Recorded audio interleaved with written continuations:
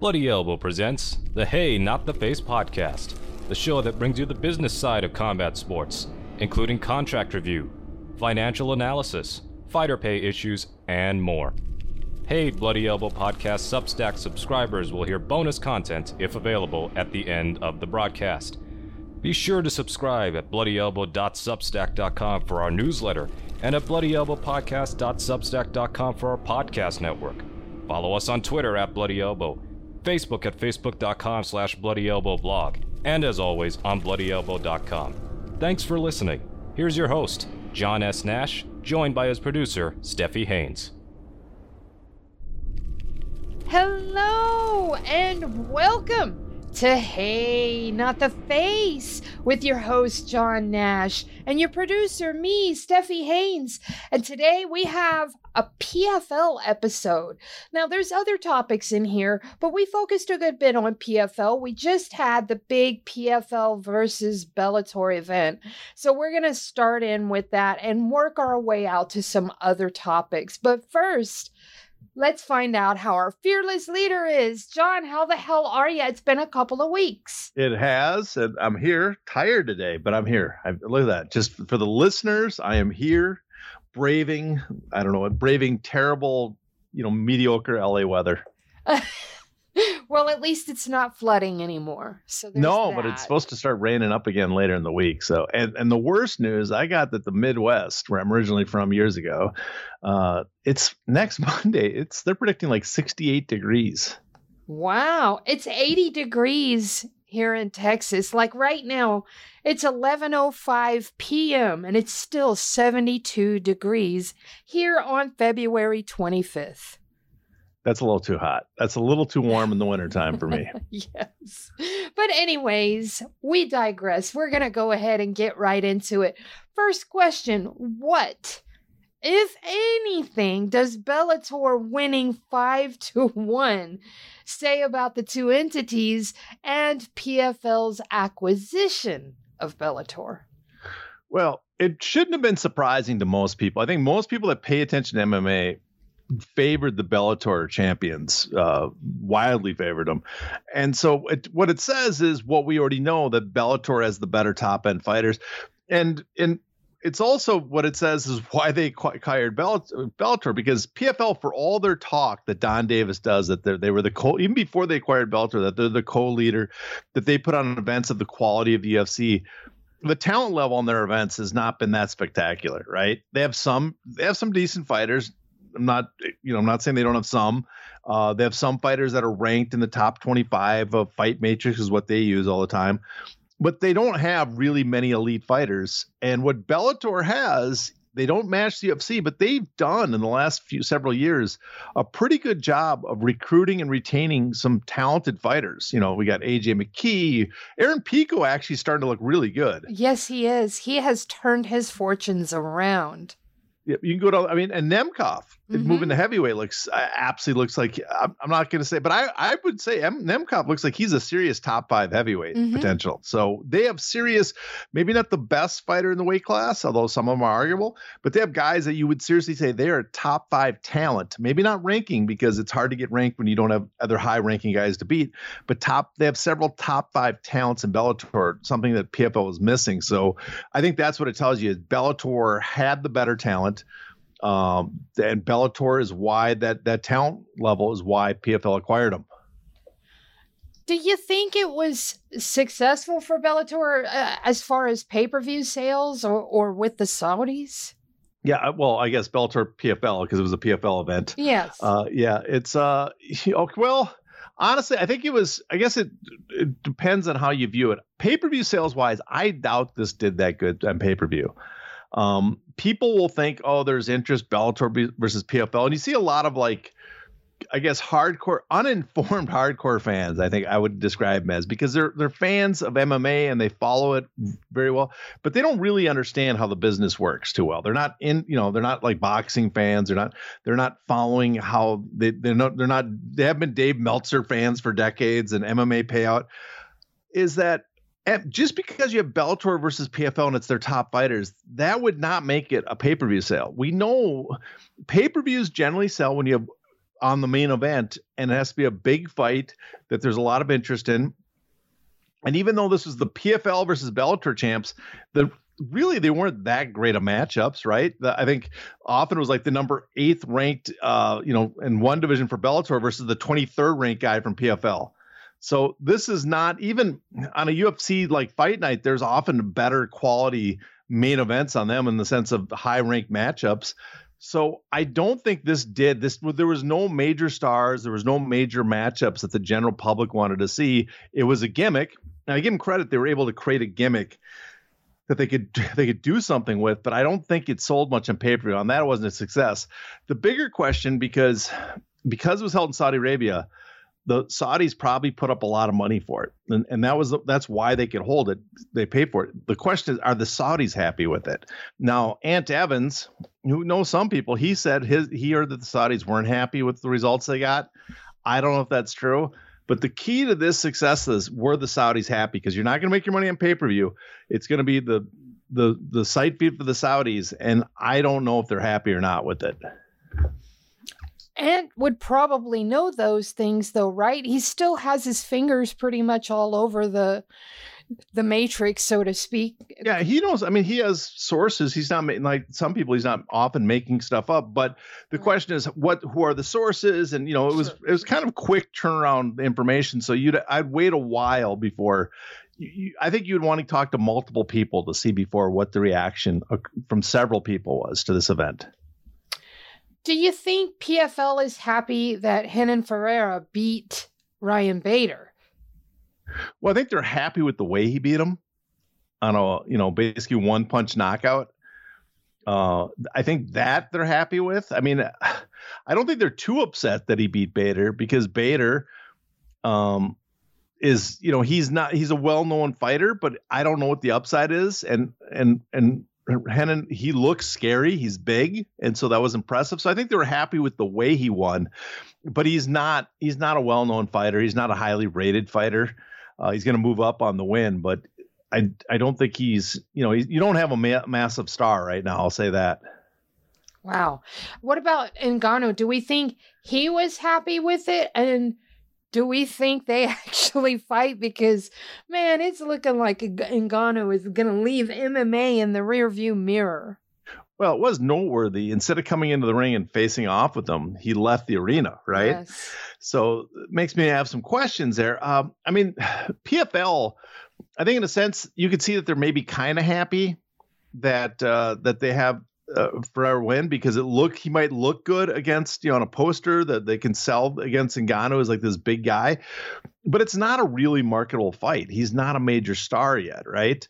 Now, I'm sure he's happy because he is earmarked now to get, according to Ngannou's contract, to get $2 million as the opponent. Mm-hmm. Minimum. So he should be very happy. He's got a $2 million payoff.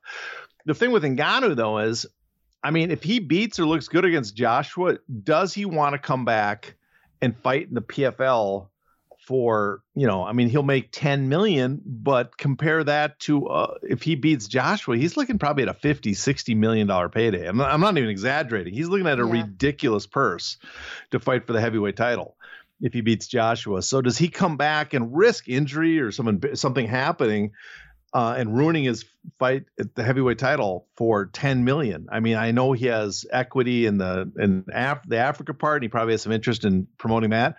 But even is that worth risking this massive purse in boxing? Nope.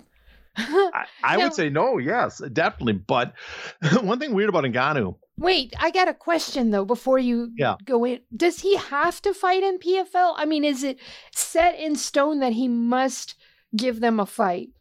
Well, his contract, my understanding is his contract is a 2-fight deal, and every year he has to fight for PFL. Has to in the sense contractually they have to give him a fight every 12 months. But you can't force people to fight. Okay. And I guess it would depend on the contractual terms between boxing with his carve up. But my understanding was that they have the PFLs for MMA only, and he's allowed to go box on his own and negotiate all his own deals. So technically, they can't force him. It sounds like they can't force him to fight MMA if he doesn't want. He can just continue to box, right? And at first, PFL was probably very happy with that. at first because they're like, well, we don't have to pay this big payday to him. We don't have an opponent for him. It's not going to sell. And he gets to keep he gets more famous with every fight. He just gets to be a bigger and bigger figure. But now they're probably looking at like, listen, eventually this contract, I'm sure has, a sunset clause on it, right? Yeah. I'm sure he put in a termination date. They have to be looking at like, well, it was great when he's building up his renown, but now he's very well known. And if he continues to box, we are never going to take advantage of that. And we also, eventually, we do want him to step in the cage to take advantage of his prestige and try to sell some pay-per-views because we need that to keep our investors. So PFL now, I think, would want to. And part of me questions if this announcement that the winner between on the PFL versus Bellator event was going to be his next opponent. Was that something that they fully came into agreement with Ngannou ahead of time? I'm not sure of that because he didn't seem 100%. He didn't walk in the cage, so that suggests to me that maybe he's saying, I don't want to make this guy think that he's next when it might not be next, right? And so, but PFL, they were trying to hype the event, trying to find a way to sell it. Like, let's market this as the fight to decide who fights Ngannou. Let me ask you this: are PFL shitting their pants right now? I wouldn't say shitting their pants right now over the fact that Ngannou might not fight with them. Right. I would say that. I mean, they still do. They're getting the benefit of Ngannou being part of the PFL without having to pay him. But I do think they have to be somewhat nervous because they have pitched this business model where they're going to hold a couple pay-per-views per year. And again, only a handful of people sell. Mm-hmm. And they're three. When that was announced, they had three basically big potential pay-per-view sellers, right? They had Francis Ngannou, they signed the number one heavyweight in the world, who has now just gotten bigger and bigger. So big, we question if he'll ever fight in MMA. Jake Paul as a name, right? But who does boxing, and does he really want to fight MMA and a sport where he probably has much less chance of winning, right? Mm-hmm. And harm his brand. And third, Kayla Harrison. And so they acquired Bellator against Cyborg. That was a very marketable fight, but now she's left. And so they're now doing stuff like the PFL versus Bellator. And I do think, I'm sure some of them thought, oh, if we do PFL versus Bellator, this will get enough interest to sell pay-per-views. I'm sure some of them thought that, but hopefully they have some people there telling them that, no, that's not what's going to sell pay-per-views. What's going to sell pay-per-views is Francis Ngannou versus an opponent that people want to see him against. And Don Davis said that very thing in an interview. So I hope that that's what they seem to acknowledge it there. So hopefully they understand that, but that's what they're missing. And now they have Ngannou the star, but they need to get him in the cage, but they don't really have an opponent. So if Ngannou if they had a very legitimate opponent that could draw against Ngannou, it's very likely, or at least much more likely, that they'd say, listen, I'm going to box, but why not come back to PFL? Because my contract pays me $10 million minimum. And on top of that, I get double digit per pay-per-view buy. So I could be looking at 20, 30 million fighting MMA. Then he might be much more motivated to come back to MMA. Let's talk about the opponent for Francis Ngannou. Why do you think they invited Jon Jones, and who do you think invited Jon Jones to this PFL event over the weekend? Well, I can only guess, and my guess is it came through the Saudis made the pitch, but I'm guessing maybe someone in PFL working with the Saudis wanted them there, right? Because it was very clever to bring Jon Jones there, brings attention, it makes kind of a viral moment. Everybody on Twitter will share it. But on Jones' part, I think he went because he's trying to make a Saudi contact because they're throwing tons of money around right now, and everybody seems to want to be friendly with them. And on the PFL side, they want him there because it's just great. It's a great media moment to show him there. Okay. What do you think about the questions that they asked him specifically about fighting Francis? Well, I didn't like the way, and I talked to Patrick Auger on Twitter. Didn't talk, but we tweeted back and forth a little bit. And I didn't like the way they questioned it, but I give him credit. I was pretty impressed. They brought up specifically him fighting Ngannou, and then brought up that there's only one person standing in the way of that fight, and it's not the PFL, right? Mm. So I give him credit because that's something the hardcore MMA fan base that is watching the PFL on Twitter will probably latch onto more. Now, it's pure PR, but I thought it was very clever of them to get that interview. And I was very surprised that they got the questions off. And I was also somewhat surprised that Jones came up to take questions from him while he was there. Yeah, I was surprised too, because would the UFC frown on him being there? I'm just curious if you think that. Well, they might frown on the fact that he was being asked those questions, but he's very diplomatic, and I think they'll be happy with the way he answered them. But they might not be happy that the fact he was put in that situation being asked the questions. But I don't think they're going to take it out on Jones. I think he answered in a way that was very kind of, the UFC is going to be happy with his answers, and they're just going to be more annoyed that the PFL pulled that and got him on there. I think that's it. But him fighting Ngannou was, that was a great question by it. The way they set that up. I mean, I thought I would have done a little more natural because it felt so artificial the way they set it up. But and I thought you could have got a better answer out of him from it if asked differently. But just the fact that they got him to ask it and then bring up the point that which was right while Jones was there, that there's only one person standing in the way, I thought it was somewhat comical. Yeah. Is there a chance that we can ever actually see Francis Ngannou versus Jon Jones? Well, I don't want to say there's no chance, but there's very little chance. But I'll say there's a couple things made possible. One is that the Saudis want it. They could throw a ton of money at both promotions to get it done, right? The one thing is for UFC, it's got to be it would have to be a ton of money because kind of unlike McGregor versus Mayweather, there was no downside to McGregor. I mean, or very little potential downside to McGregor going into boxing and losing because it was a different sport. He's going to come back. It just increases brand. The only bad thing was that McGregor made a bunch of money and they don't like their fighters. And this is me, Dana White, saying the fighters should make so much, right? Mm-hmm.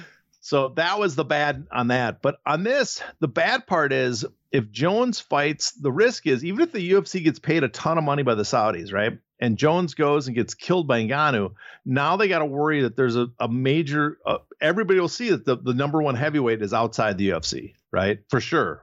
Because they can make the argument, even though Ngannou was the number one heavyweight and left, Jones came in and without fighting him, everybody can now make the claim that he's the number one heavyweight. So that's their big fear. The other problem would be, let's say the Saudis just said, we really want this fight and we're going to give both sides $100 million to make it happen, right? Well, the UFC might go, that's great because we get to make a ton of money on this.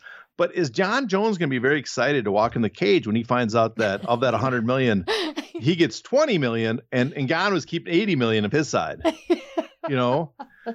I think at that point, the fight might fall apart because Jon Jones is going to be furious at the fact that he's getting a fraction what Ngannou's going to make because of the contract. So I think that would be the hurdle. The way it would get made, I think, and this is the other thing, Francis Ngannou's contract, again, I don't know the sunset clause, but he only has a 2-fight deal apparently with the PFL and 2 years. So that his contract could be up in, I don't know, another year and a half, maybe, let's say. He would be another free agent. Maybe the interest is so vast, the UFC says, let's make the fight. But again, you run into that problem. Do you cut a deal where Ngannou is going to make multiples what Jones makes? And if that's the case. Yes, I want to see the fight. Yes. Yeah, but then Jones is not going to agree to the fight because he's going to hold out to make more. And Ngannou, who's so used to the boxing paydays now, is not going to take a major pay cut to come back to the UFC. But so you're going to be in that dilemma. In your scenario, though, if he's a free agent and they get him to come back for 1 or 2 fights, how would he know what Francis is making? Because we know the UFC locks down those numbers and doesn't like, fighter X knowing what fighter Y is making. I think it would come out. There would be some. Yeah. You couldn't stop because there'd be several. And we're Ngannou, because he negotiates like a boxer now. The numbers are easier to get a hold of because there's multiple parties hearing the information, right? Right. Where on the UFC side, it's basically the UFC talking to the fighter directly, and that's it. Ngannou's got people he's working with. There's going to be multiple parties that are going to be aware of what he's being offered. And just the fact that people are going to realize what he made in boxing and they're going to ask, are you making less? And I don't see Ngannou saying, I think he'll be maybe he won't give the number, but he'll be honest and say, no, I'm not making any less. And then you'll instantly know what he's kind of making. Right. Yeah. So I think the number, we might not never get an exact number, but it would become pretty obvious, I think, pretty quickly that and there's leaks in the UFC too. Someone in the UFC might just do that just to F with John Jones. Mm-hmm. Yep. So let's talk about the other big earner out there, Conor McGregor. What do you think is going on with McGregor in the UFC? Because we have Dana out there vocally saying that he doesn't know what's going on with Conor. He actually said in an interview that he didn't know if Conor would fight again. And I quote, "He makes a lot of money, so that complicates things." End quote. So what do you think is going on there? Well, I mean, because he's rich is the kind of the common saying Dano says, right? Which doesn't quite make sense. Mm-hmm. Maybe in Conor's situation, because he has a lot of money, he doesn't want to fight. But the way Dana always brings that up, like people have a lot of money, don't want to fight anymore. It's not stopping Canelo Alvarez, right? Canelo's making a ton of money, worth hundreds and hundreds of millions, worth as much, if not more, than Conor McGregor, makes more than Conor McGregor. And he's still out fighting several times a year against, top competition. Although from the sound of it, doesn't sound like he's taking the best guys in this year. He's shooting down some of the better fight matchups. He needs to fight Benavidez and get it out of the way. Tangent here, we go off on a side tangent here. For Canelo, I have no problem if Canelo doesn't want to fight Benavidez for any reason, right? What I have a problem with is Benavidez is the number one contender at that weight class, right? The number one ranked fighter beneath Canelo at 168. Well, if that's the case, strip him of the belt. You are not defending the guy that you should be defending against. I have no problem with you not fighting him if you don't want to, but you cannot be called the champion at 168 in any of the sanctioning orgs if you're unwilling to defend it against the best guys. That's just my thinking on it. But okay, well, back to McGregor.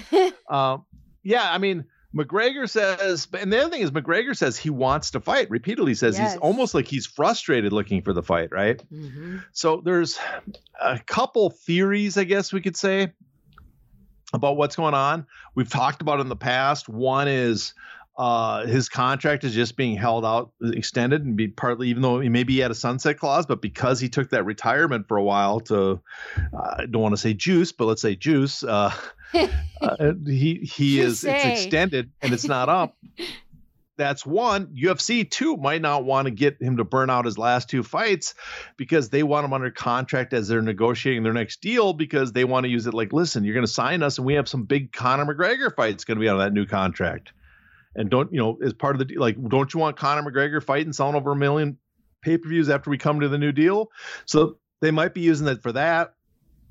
I mean, I don't know for sure, but it sounds like it's some sort of, and I've talked to people about this in the business, and a lot of them assume that there seems to be some negotiation going on. Something behind the scenes is going on, because you have McGregor saying he wants to fight, Dana saying he's not interested, and he only has 2 fights left on his deal. And then there's, of course, Chandler out there saying it's definitely happening. I don't know who's telling him that. But wait, I got to ask you about Mike Chandler then. Let's back the truck up for just a moment.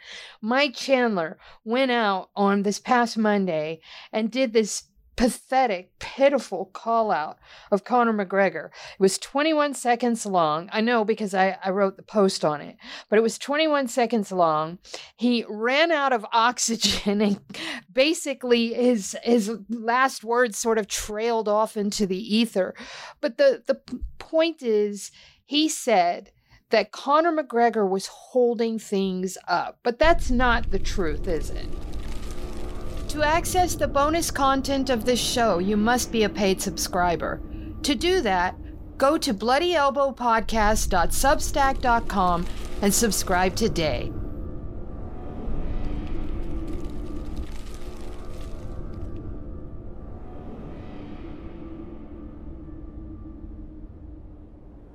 Thank you for tuning in to this Bloody Elbow Podcast production.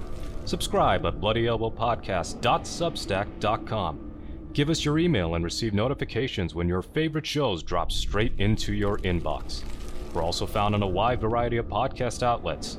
Just search for Bloody Elbow Podcast and you will get new shows throughout the week, including the MMA Bunker and MMA Tete-a-Tete shows with Kid Nate, the Level Change Podcast, the Hey, Not the Face podcast, the MMA Vivisection main card and prelims UFC preview shows, the 6th Round post-fight show, the Show Money podcast, and the MMA Depressed Us.